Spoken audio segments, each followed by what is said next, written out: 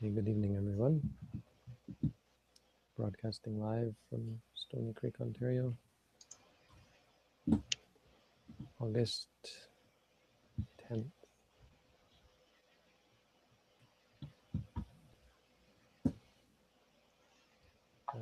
Apologies for the quote there. Seems that it was, there's some error in the formatting. I'll have to figure out how to fix that. Right here we have another quote about teaching. These aren't my quotes. These are quotes from the book Buddha Vachana, translated by, and chosen and translated by Venerable Dhammika. It's a monk who lives, I believe, in Singapore. Not quite sure. Anyway, seems like a very nice monk, and he's put together this very nice collection. This is on teaching. Basically, the idea is that one should teach if one is able to. If you're not a very good teacher, well, if you're not a very good teacher, see, the interesting thing, or my take on that, is teaching like practicing is a skill that you learn. I've been giving talks been teaching the Dhamma for many, many years.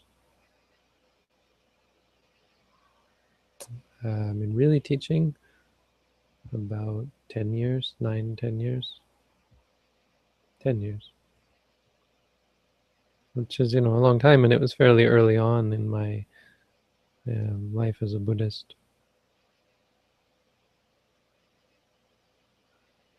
And it was pretty bad in the beginning. I gave talks. When I first set out on my own, I went up to, I'd had some problems at the monastery, my teacher's monastery. And so I went up to Doi Suthep, which is above the city of Chiang Mai. And that was great in many ways, because Doi Suthep is a tourist attraction. So you get, I guess, hundreds of tourists a day. Lots and lots, maybe more than hundreds, I don't know. You get lots and lots of tourists every day.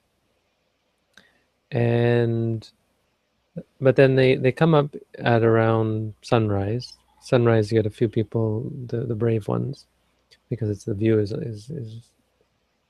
awesome. And then they stay until sunset. So during that time, the monastery area is very crowded and busy. But it's in the middle of the rainforest, and the monastery is outside. No one ever sees the actual monastery. And it's incredibly peaceful and quiet. And it's cool. It's really an awesome place to have a meditation center.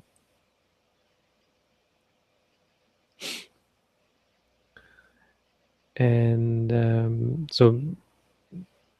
the number of people that come to, we were having 10, 15 meditators constantly staying with us. Of course, it was a nightmare to run. And we had no kitchen, so we turned a library into a kitchen and had this sink that I had to drain it manually and that kind of thing. Our cook took the brunt of it. But I was teaching so much. I just started giving talks every day. Every morning I would give a talk, and then every evening I would give a talk, and then there'd be one-on-one instruction. And I think the talks in the beginning were pretty bad. You can go on some of them. Eventually, I started recording them. I think I was recording talks like 2006. So if you go on my audio page, I think they're still there. Some talks that I gave 9 years ago. And you should be able to see the difference. In fact, you can probably mark a sort of an evolution, as you could probably do with the videos. When I first started putting up YouTube videos, not quite as comfortable. Now I just blather on and never get to the point. I'm getting old. But the point is that teaching is a skill. It's something that you work on. A lot of it has to do with your ability to speak, your ability to pass on what you've learned. Some people are awesome meditators, but have trouble teaching, have difficulty teaching. Can be an enlightened arahant and not be able to teach very well at all. simply due to lack of training, lack of practice. So yeah, the Buddha's encouragement here, I think I would add something just a little bit that don't be discouraged. He says,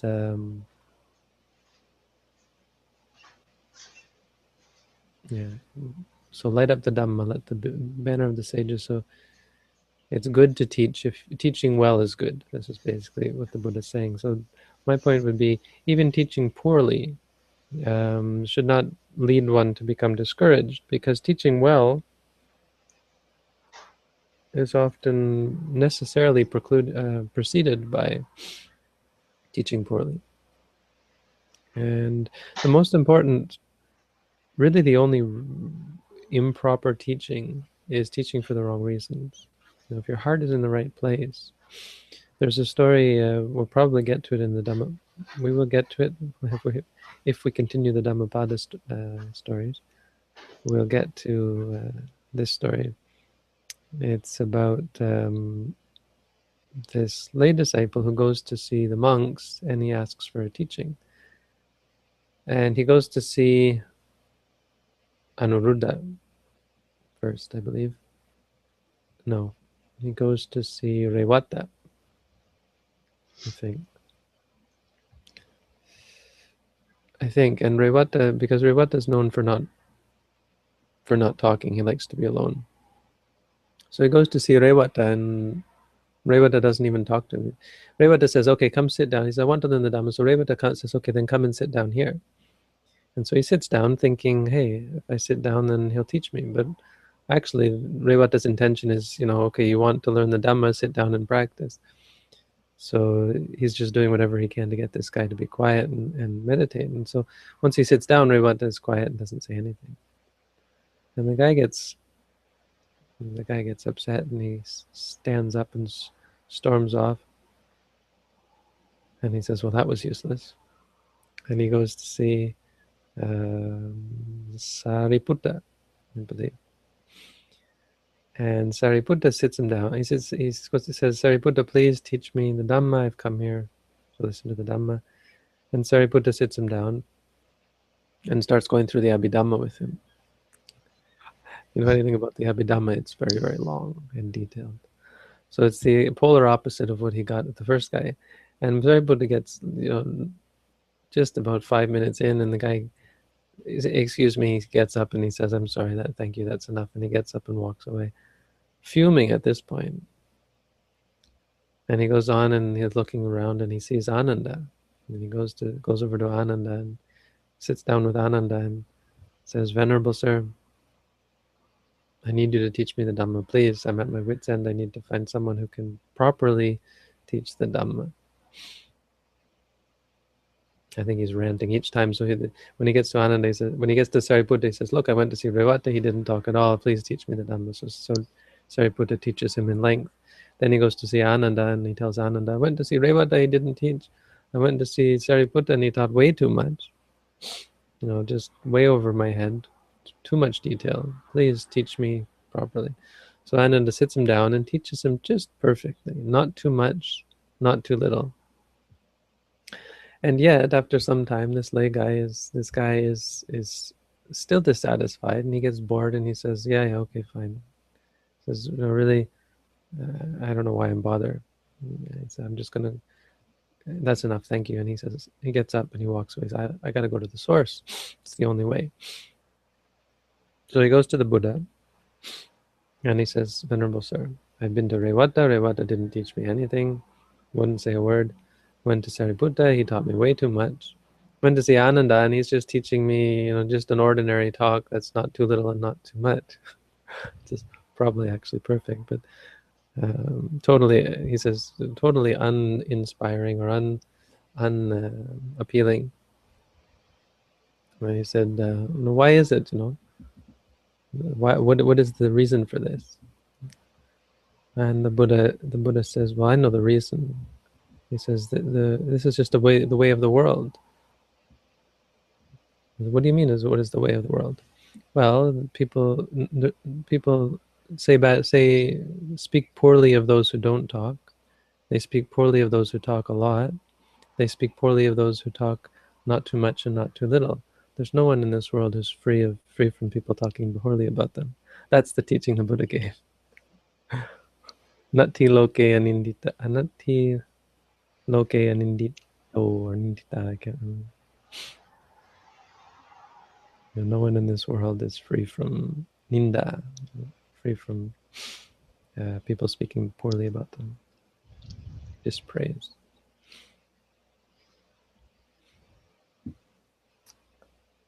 So yeah, the receiving dispraise, receiving criticism, is of course something that we should welcome, and this goes as well with teaching. If we teach poorly, we have to well, we have to learn from it and adjust, but we certainly don't have to stop sharing the Dhamma. Right. So if you're teaching Dhamma for fame or for praise or money, no, then yeah, bad problem. But if your heart is in the right place, if you intend to help other people, then certainly this is something that should continue. It shouldn't be you can't delude yourself. What it means is not going out and finding students. But when people ask, or when people have problems and they ask for advice, you shouldn't say, well, I don't know the Dhamma, so I'll just, whatever, give them something simple. No, you should actually say, well, this is what is really going to help this person. Let's see, let's give that as our advice. You want my advice? Well, there's this meditation practice I've been doing, and it's quite helpful. I can show you how. And certainly don't be afraid to share. It can be quite useful. So anyway, it's about, there's this curious statement of the Dhamma being the banner of the sages. I think it's called elsewhere the banner of the Arahants. It's our banner, our flag. The Buddhist flag is the Dhamma. This is why you see the Dhamma wheel on the Buddhist flag. You also see it on the flag of India. The Dhamma wheel, the Buddhist Dhamma wheel, is on the flag of India. It's only on there because of King Asoka, I think, and what great king he was.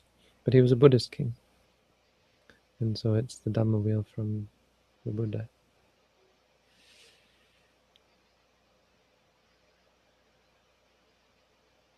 So we hold. So that should be a clear message from Buddhism, that we don't hold the Buddha as being our object of what we put forth. It's the Dhamma, which is interesting. It ties in with the idea that there was never a Buddha statue in the time after the Buddha, even. And certainly not in the time of the Buddha, but after he passed away, no one wanted to make a Buddha image. And in fact, there's one passage that someone pointed out that even suggests that the Buddha was against it. He said it's a bad thing to do, because it's necessarily going to be based on imagination, right? When you see an image of the Buddha, it brings up imagination. It leads to your own extrapolation. It's not exactly in line with reality, or it's not strictly real. You see an image, it's actually just a stone or cement or whatever, gold or bronze, right? It's not actually the Buddha. So the object of focus should be the Dhamma. And when you take the Dhamma as your object of reverence, then you get much easier to get close to reality, because you're dealing with the teachings, you're dealing with concepts and ideas, views, beliefs, not beliefs, instructions, these kind of things, useful things. Buddha statue, not so useful. Useful, but useful on a limited level. So I'm not suggesting that we get rid of Buddha images. When I first started practicing meditation, a Buddha image was very helpful to me, because I was really messed up. I was crying at 3 a.m. I woke up thinking, okay, I'll do some meditation. I'd had a horrible time meditating. And halfway through my course, I was ready to quit. Went to sleep, got up at 3 a.m. thinking maybe things will be better. Started meditating, same problem, same craziness in my mind, couldn't take it, and I just stumbled out in the dark and wandered over to there was this bamboo hall. Yeah, there was a light on, and the light was over the Buddha image, and I just saw this Buddha image, and it just lit up for me, and I went straight over and bowed down to the Buddha. Wasn't even really into Buddhism, but at that moment, I would say I became Buddhist. I just gave myself over to the Buddha, and I said, I did they'd given us this paper with the refuges, and I took the 3 refuges again because I had been, been trying all sorts of things. How can I succeed in this practice? And one of them was to read this sheet, and so I had actually memorized Buddhang Saranang Gacchami, Dhammang Saranang Gacchami, and it really gave me that sort of faith and confidence that allowed me to continue in the practice. So they asked me. I was bowing down in the next morning. That morning I was bowing down, but I was so happy, and I was so confident because I just given myself over. It was no longer about me or anything. I'm not suggesting this is correct practice. This was still fairly diluted, ideas. But went and I bowed down, and the teacher, he looked at me because I wasn't even pointed at the Buddha image. I remember this day. Got in there, and I just bowed down straight ahead in the room, thinking of the Buddha. And he looked at me and he says, who are you bowing at? Because he was to the one side, the Buddha image was to the other side, and I was just bowing down. I didn't even think about it. I was just bowing. And I said, I'm bowing down to the Buddha. And I don't remember how it went after that, but I just remember that feeling of having such great appreciation and devotion. So this is what theists have. This is what other religions have, and this is what we've adopted as Buddhists. It's quite useful on a preliminary level to have that kind of faith and devotion, because it gives you the confidence. Confidence is a positive state. So if it's based on your deluded confidence in a stone image or a bronze image, then by all means, good way to establish your mind. And it's more than that, the thinking about the Buddha is not delusion. It's awesome to think about the Buddha. This is what we're studying right now in the Visuddhimagga. Studying the Buddha is an actual meditation practice, and it's quite useful. It's incredibly powerful, deceptively powerful. I would say if you've never practiced it, you don't realize. The Buddha said if you think about him and you recite Iti Piso, Bhagava, and so on, thinking about the qualities of the Buddha, immediately any fear that you might have will disappear. And if you don't think about the Buddha, think about the Dhamma or the Sangha, one of these 3 things, because they are so pure. They actually have an incredible amount of power that is deceptive.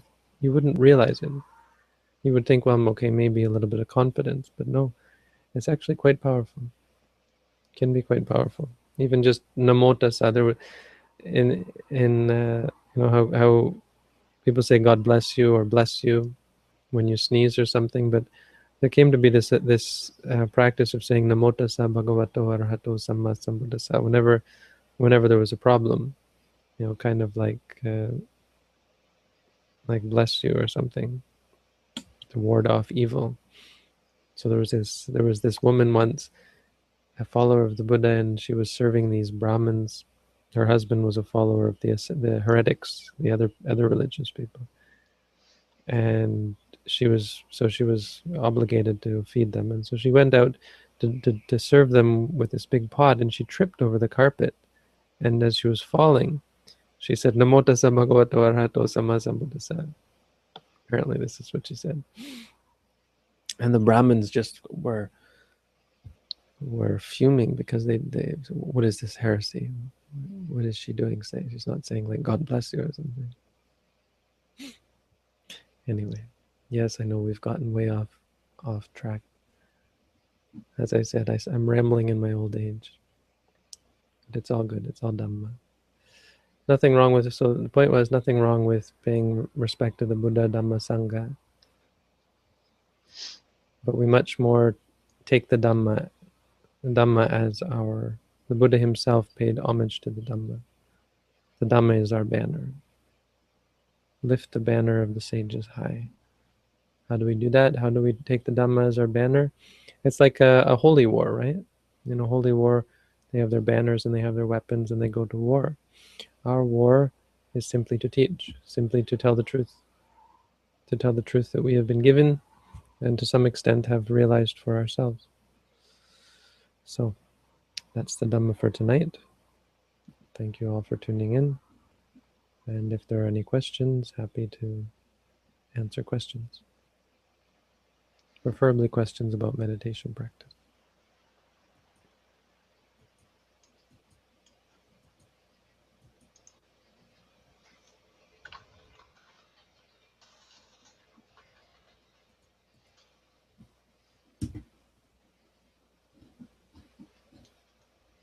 Does the website crash sometimes and just stop? It wasn't updating there for me.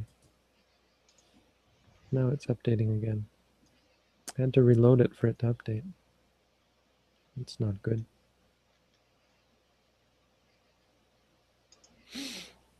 Now I see the questions. What can we do if our body reacts to a stimulus like the bell ring before we realize what's going on? I mean, whenever you catch it, meditation isn't about the past or the future, it's about the present. Whatever happens at the moment when you are ready to be mindful, catch what's there now. Don't worry about what was happening just a second ago. So if you've reacted already to the bell, be mindful of the reaction. So mindfulness is about not reacting. But if you've already reacted, it's about not reacting now to the reaction. So don't worry about what it was. Just focus on now. How am I going to react to it?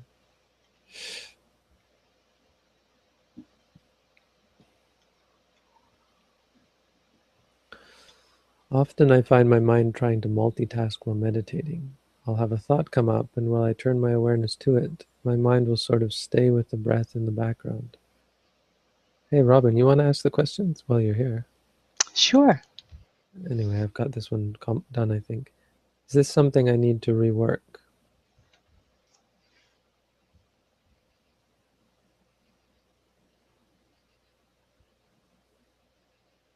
Yeah, I mean, it's a sign of distraction. It's a sign that your mind is not focused entirely. But it's not exactly something you have to be concerned with, or you have to, or not something to be seen as a mistake.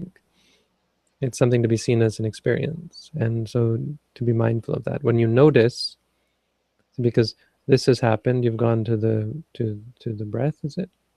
You've gone to the thought, but then your mind is still with the breath. So go to the mind and then to the thought, and then the third thing arises is the awareness of this. Oh, my mind is moving back and forth between these two things. That third thing is actually the most important at that point, and that's what you should focus on. Once you're aware, you realize something is the case, then you should focus on that. Say, for example, knowing is a good catch-all. It just means you're aware of the knowing, that this is a knowing, an awareness of something. Oh, it's like this or it's like that. That awareness you should catch up, because the awareness can lead to this doubt and questions. Oh yeah, what should I do about that? You see, but you didn't have to go there. You had the awareness of whatever it was, in this case, that your mind is wandering. And that is an experience. You can say thinking or knowing. But if you're not, don't do that. You'll react to it, and you'll say, "Oh yes, what should I do about that fact?" Right? So it's a chain you've created. That's what we tried to break up. We tried to change. Okay, go ahead. In one of your videos, you said many of those who take precepts disrobe after a week or two. What is it that people think ordination will do for them that causes them to take it on lightly and then discard it lightly? And why doesn't it do that for them? Oh, I see. Right. Well, people tend to think that once you ordain, you become free from all the problems of the world. I mean, really, what's in their mind is it's an escape. It's like, oh, this is so much suffering, how can I be free from it? Ordination doesn't do that, I think. I mean, it does free you from things, but it doesn't free you. What it doesn't free you from is your aversion to things, and that's the real problem. So you become a monk, and it's a solid idea, wanting to escape the world, wanting to be free from the need to get a job, need to be socially active, like socially involved with friends and so on, the need to use money, the need to worry about, not exactly the need, but the worry about things like clothes and food and status and all of this. So becoming a monk, sometimes you don't eat, you go without food. Sometimes you don't have a choice what you're going to wear. Many things. Times where you have to go without soap, or you have to go without toothbrush. Many things. So that's awesome. The desire to give up the worry about those things and the need for those things and the constant seeking out of all of that, awesome. But that doesn't say anything about who you are underneath. So a person can have this desire to be free from that, which is good, but they can also be full of lots and lots of greed, anger, and delusion. And that's really what it comes down to. So it doesn't actually have to do with the wrong idea, I don't think. The idea is fine, wanting to leave society. The question really, when you think about it, is whether they're ready. So they become a monk. The problem is not that it wasn't what they thought. The problem is they're not ready for it. They're not capable of it. They're too caught up, and they just can't do it. That's what happens, for the most part. And along the path of realizing that you can't do it, there often arises excuses, like it's not worth doing, basically. This is wrong, that's wrong, the monastery that I'm at, this is terrible. And that happens wherever they are. That's not an excuse on my part to say, oh yeah, our monastery is terrible, but I'm just saying that people are using it as an excuse. No, that's a common excuse wherever you go. It's easy to find fault when you're looking for it. And certainly it's more difficult in a place like, I've had students ordain. I had one student ordain in Winnipeg, and that was really difficult because it was just me and him in a house. So for him, not easy. But he eventually went to Thailand into the forest and disrobed anyway. He took full ordination in northeast of Thailand, in the perfect place, and still couldn't take it. So I'd say more often than not, that's just an excuse. Because becoming a monk is really, part of it is the determination that no matter what, it's not conditional. I'm not going to say, well, I'll stay ordained as long as it's comfortable to do so, or as long as people bring me food every day, or that kind of thing.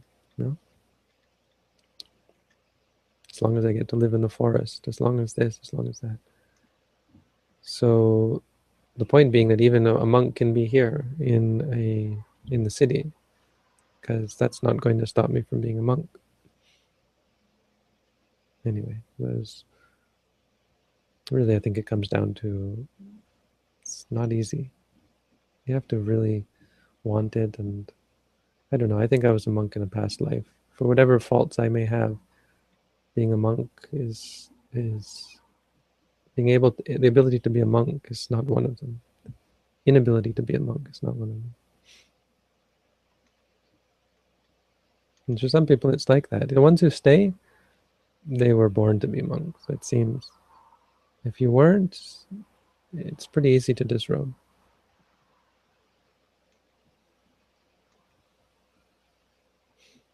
Okay, next. When noting bird calls, I'm not sure what to do in between. Should I pick another sound or put my mind on all sounds as if there were one? Can do, either way. It's not really important. Important is where your mind is. If your mind is on the sound, that there is sound, you can just say hearing. Because in the end, it's only your brain the processing in your brain that is able to separate them. The raw experience is just sound, right? And so you don't have to differentiate, but you can differentiate. And part of that can be noting the perception. If you perceive something to be a bird, you can say perceiving or knowing that it's a bird, knowing, that kind of thing. But it doesn't matter whether it's specific or whatever it appears to you as. And that'll change. You see, meditation has to be very flexible. So one moment it's like this, the next moment it's like that. One moment it's the whole sound, next moment it's one sound.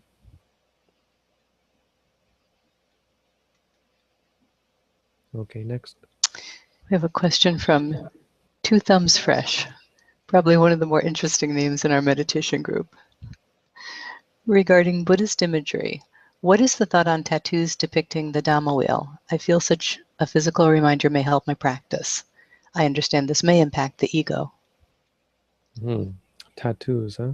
You know, there was a guy who got arrested in Sri Lanka for entering the country with a Buddha tattoo on his arm. I saw that news story, yeah. Not exactly arrested. I think he was just deported, right? But they took him into custody and they interrogated him and said, "Do you realize what you've got on your arm there?" Yeah, there was a woman as well. They would not let her into the country. She was detained. Yeah, they definitely won't let you into the country, but so keep that in mind. Also, we had one meditator who had a woman with blood, like a vampire or something, with blood dripping out of her mouth, and a huge cross tattoo on his arm, like a Christian, I don't know, Catholic cross, huge. And he wanted to ordain as a monk. And we probably shouldn't have let him, but he actually did ordain as a novice. Not for very long, ended up disrobing. So there's those concerns, because it's not exactly against the rules to ordain with a tattoo, but it's, and lots of monks get tattoos anyway. So. My teacher has tattoos from when he was very young. You can see them very, very faded. They've got to be 70, 80 years old, 70 plus years old now. Wow. Bhante, do you think the Dhamma wheel would be the same as an image of the Buddha in Sri Lanka, as far as being objectionable as a tattoo? Probably not. But it's, I mean, the point is that it's questionable as to how respectful that is to put it on your body, because the body is not considered to be a temple in Buddhism.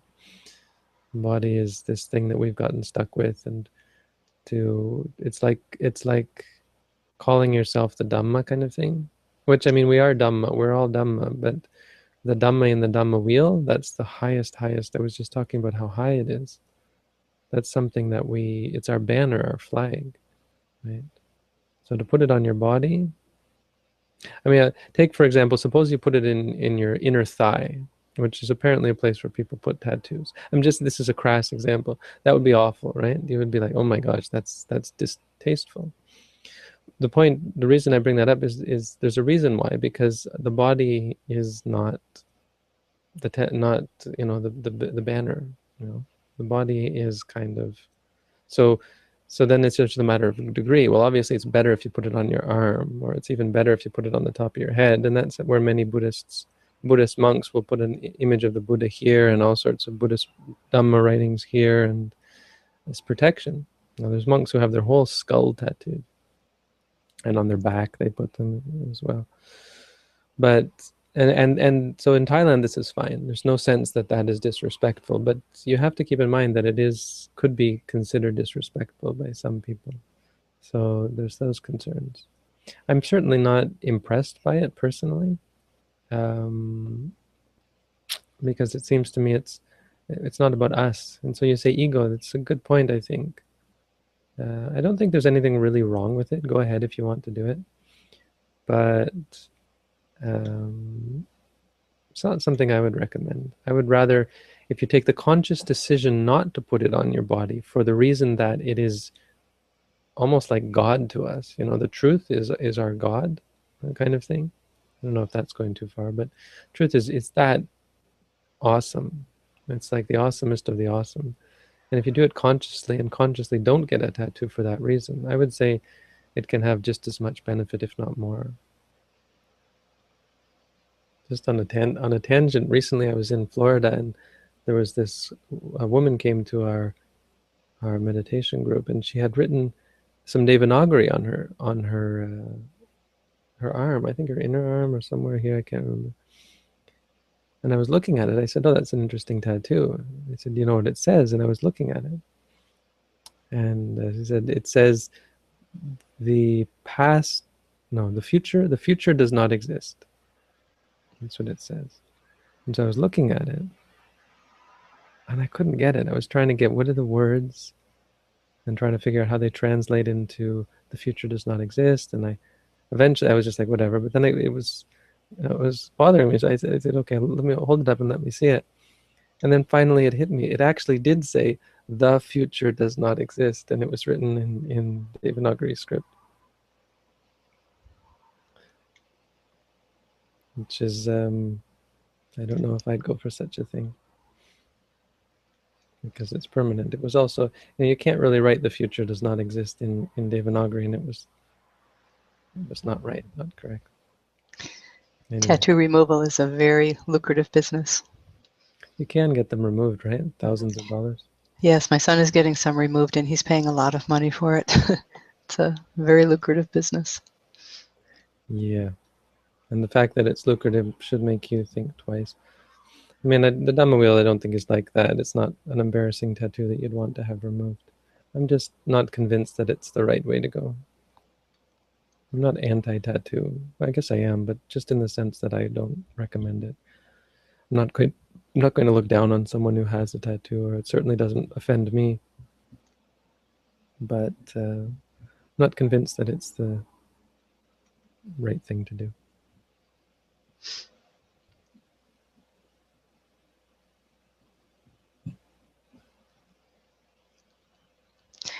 Are the Brahma Vihara directly, sorry, it moved. Mm-hmm. There we go.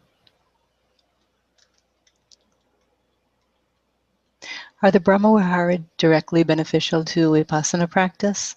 For example, cultivated along with mindfulness, or just a cause for good merit in the next life? No, I think they can be directly beneficial. For sure. I mean, they help with extreme states. They're like a guardian. Metta and mindfulness of the Buddha and all of these, mindfulness of death, mindfulness of parts of the body. They're like a means of keeping the mind from getting too far off track. If the mind gets too far off track, mindfulness is no longer possible. So if you lose faith in the practice, you can't be mindful. If you get full of lust, you can't be mindful. If you get full of hate, you can't be mindful.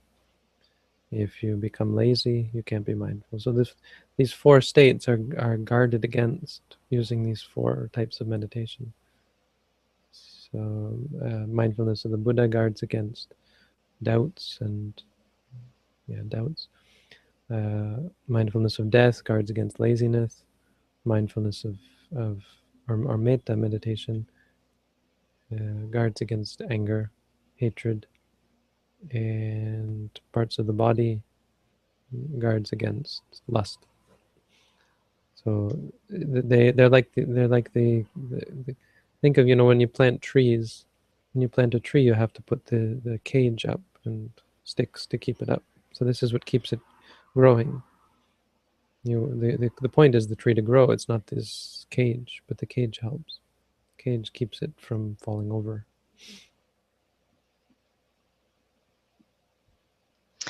What is the proper intention to have in mind before meditation?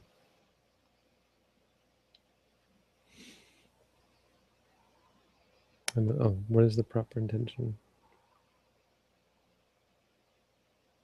That's a good question, I suppose. To be mindful, I mean, to see things as they are. My intention now is to see things clearly. And moreover, to cultivate a habit of seeing things clearly. So it's going to be like a training, walking back and forth, sitting still. It's not something that's just going to flick a switch. It's something that is going to change. It's going to become my habit, and then I'm going to expand it into my life so that I am able to see things clearly all the time. That's about it. I think it should be simple like that. I don't think there should be much more intention.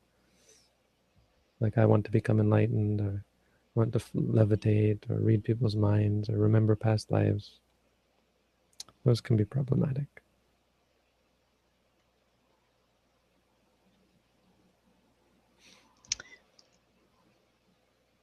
I often feel as though I am living a double life between Dhamma and worldly things.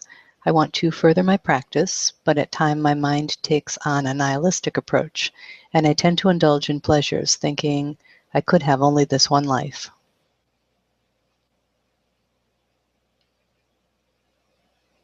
Do you have any tips for overcoming this? Oh, sorry.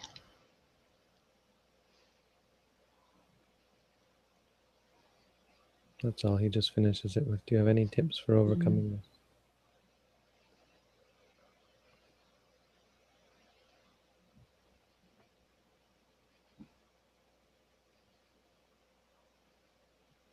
Well, meditate on the pleasures. You know, I mean, that's part of the problem. Why we're meditating is then we have this knowledge that we are not really satisfied by pleasures, and yet we still seek them out.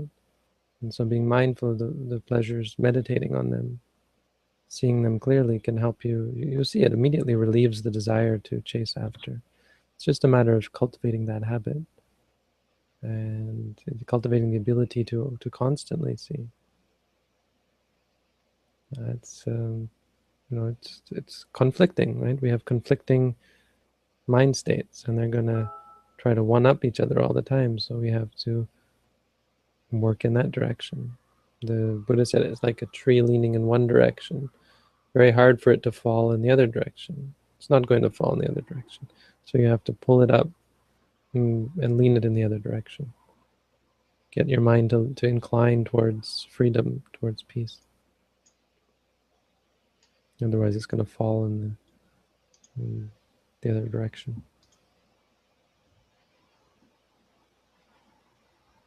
Sorry, not very specific.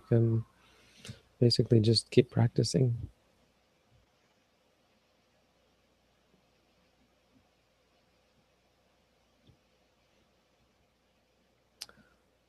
Right. So let's. I think that's all right. Robin, you want to say something about our new project? I do. Yes. So we put our campaign online tonight. If you go to Bhante's YouTube channel, it's there, or it's also on his Facebook page. And it is our campaign to gauge the interest and support for a monastery meditation center to be established in Hamilton in January.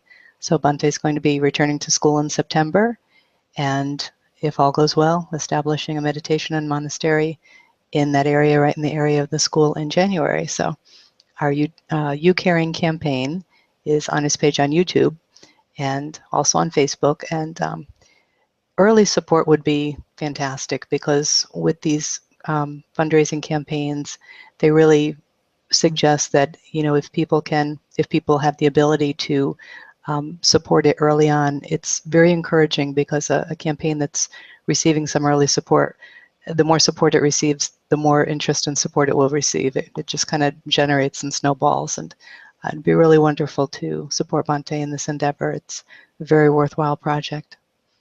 And there's also something that ties in a little bit with that. We had a planning meeting earlier, and we were talking about, you know, the many things that a new monastery and meditation center will need, you know, support from volunteers. So just a very beginning idea of seeing what sort of interest there would be among people that follow Bhante's teachings online to being part of an online volunteer group. And we've tentatively picked out Sunday night at 9:30 p.m. Eastern as potentially a good time for this group to get together on a weekly basis. You know, we're all here meditating from 8 to 9 Eastern time. That's what my frame of reference. Might be different where you are, but directly after the meditation, we listen to a Dhamma talk, and directly after that would be a group for an online group for anyone who's interested in becoming a volunteer.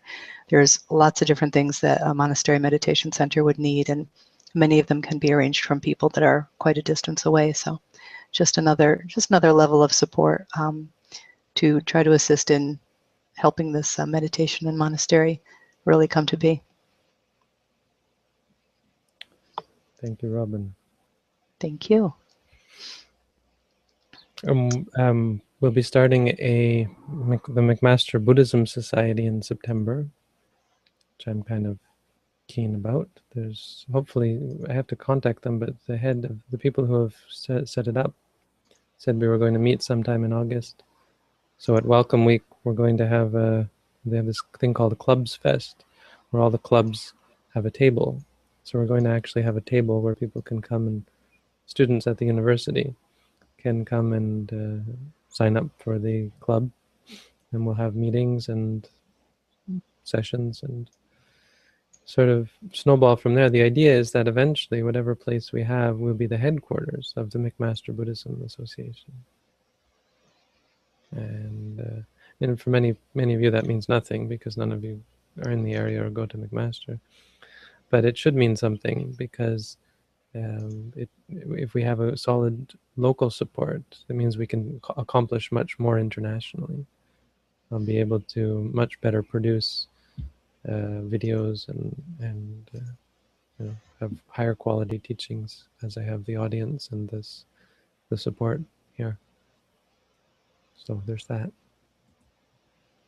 Yeah, you're kind of a one-man band sometimes with all the different things that you do, and with going back to school. That's going to be rough. So it'll be nice, even for people that are outside of the local area, there can potentially be people who are interested in helping, that have particular talents that might lend themselves to even helping from a distance. We were just talking in the planning meeting about, even if there's someone who has the knowledge of how to facilitate Sirimangalo International becoming a recognized nonprofit organization, things like that. There's really a lot of things that are needed, and if anyone is interested in any aspect of assisting with this, if you show up to the Sunday night 9:30 p.m. Eastern Time meeting, we would definitely appreciate the support. And I'm just looking at the Eucarian campaign, and it's up to $822. Awesome. Very nice.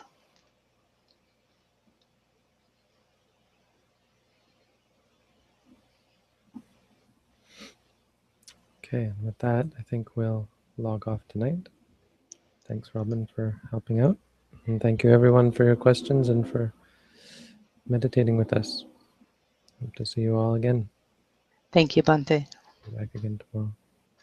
Thanks.